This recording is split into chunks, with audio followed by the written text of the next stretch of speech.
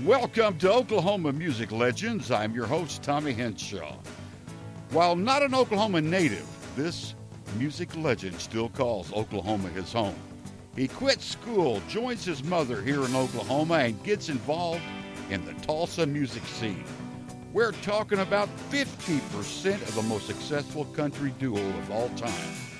Ronnie Dunn, yep, stand by for the story. He was born Ronnie Gene Dunn on June 1st, 1953 in Coleman, Texas, whose father Jesse was a hard-charging, pipe-fitting truck driver who played in a country band, carrying the dreams of country music stardom on his shirt sleeve, and whose mother Gladys was deeply religious, followed her man, and a hillbilly music-listening homemaker. To find work, the family moved around an awful lot. In an interview, Ronnie said in his first 12 years of school, he attended 13 schools. For a short time, the family settled down in El Dorado, Arkansas. It was there in El Dorado where Ronnie first tried his hand at playing a guitar. Ronnie first stepped into Oklahoma when his father took a truck driving job in Tulsa. The family lived in Skiatook, where Ronnie attended a year of high school. After the school year, the family returned to South Texas, and Ronnie would attend Port Isabel High School, and he began playing the bass guitar for local bands in area taverns and clubs. After high school, Ronnie attended Abilene Christian College with his eyes set on becoming a minister, all the while continuing to play guitar at area honky-tonks. Ronnie was torn between following the ministry or pursuing a music career. When the dean of the school told Ronnie he would have to make up his mind, either music or the ministry, he decided to follow his dream of making a career in music. Success for Ronnie Dunn did not come easy. Gladys Dunn, Ronnie's mother, was living in the Tulsa area where his father was working for another Tulsa area trucking company, even though she was sad because of his decision to leave school. She sent him a clipping of an article she had read in the Tulsa World newspaper talking about a Tulsa-based music promoter and entrepreneur, Jim Halsey. She was thinking her son might just find a better opportunity for music in Tulsa. After reading the article, Ronnie decided he would take a chance and join his family in Oklahoma. In the early 70s, upon arriving in Tulsa, he found the Tulsa music community revolving around the Church Recording Studio and Shelter Records. In an article by Sandy Davis in the Daily Oklahoman,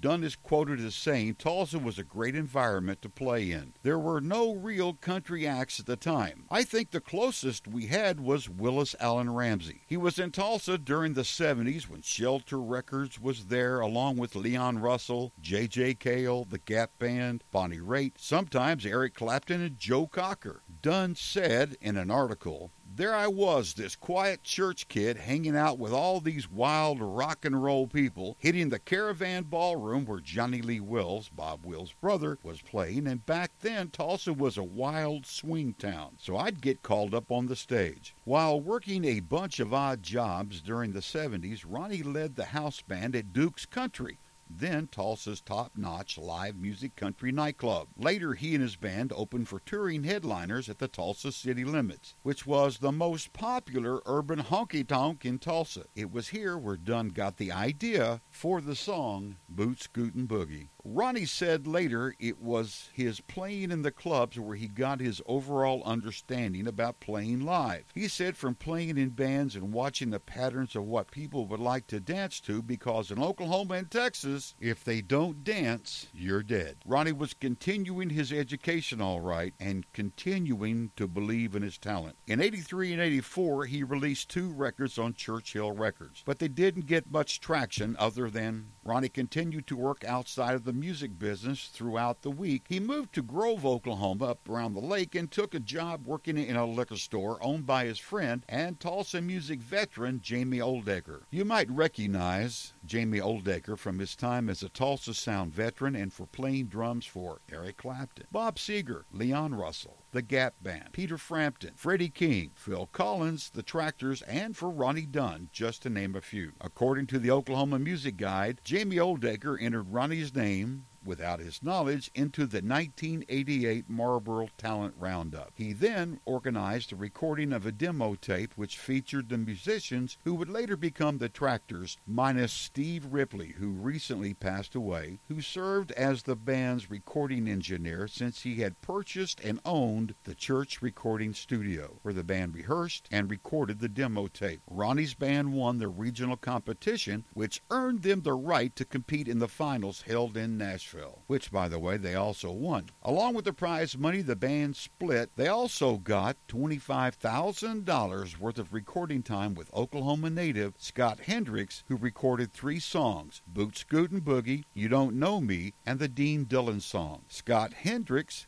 passed along the recordings to another Oklahoman. Are you beginning to see a trend here? Tim DuBois. Now, Tim was in charge of Arista's Nashville label effort. Tim liked the band so much he flew to Tulsa to see them perform live at Joey's Bar. He then advised Ronnie, son, you need to move to Nashville. Ronnie was just not sure about moving his family to Nashville from Tulsa. Instead, he preferred to commute. He said he put 100,000 miles on his car between Tulsa and Nashville. It wasn't until DuBois called Ronnie asking for permission to add Boot Scootin' Boogie to an album he was doing with Asleep at the Wheel. At that time, he decided to sign with Arista, but he still commuted between Tulsa and Nashville. He wanted to see how things worked out before he totally committed to Nashville. Alan Jackson at the time was the lead act for Arista. DuBois did not want to introduce another solo performer to the label at that time. Here we go. DuBois introduced Ronnie to another solo performer,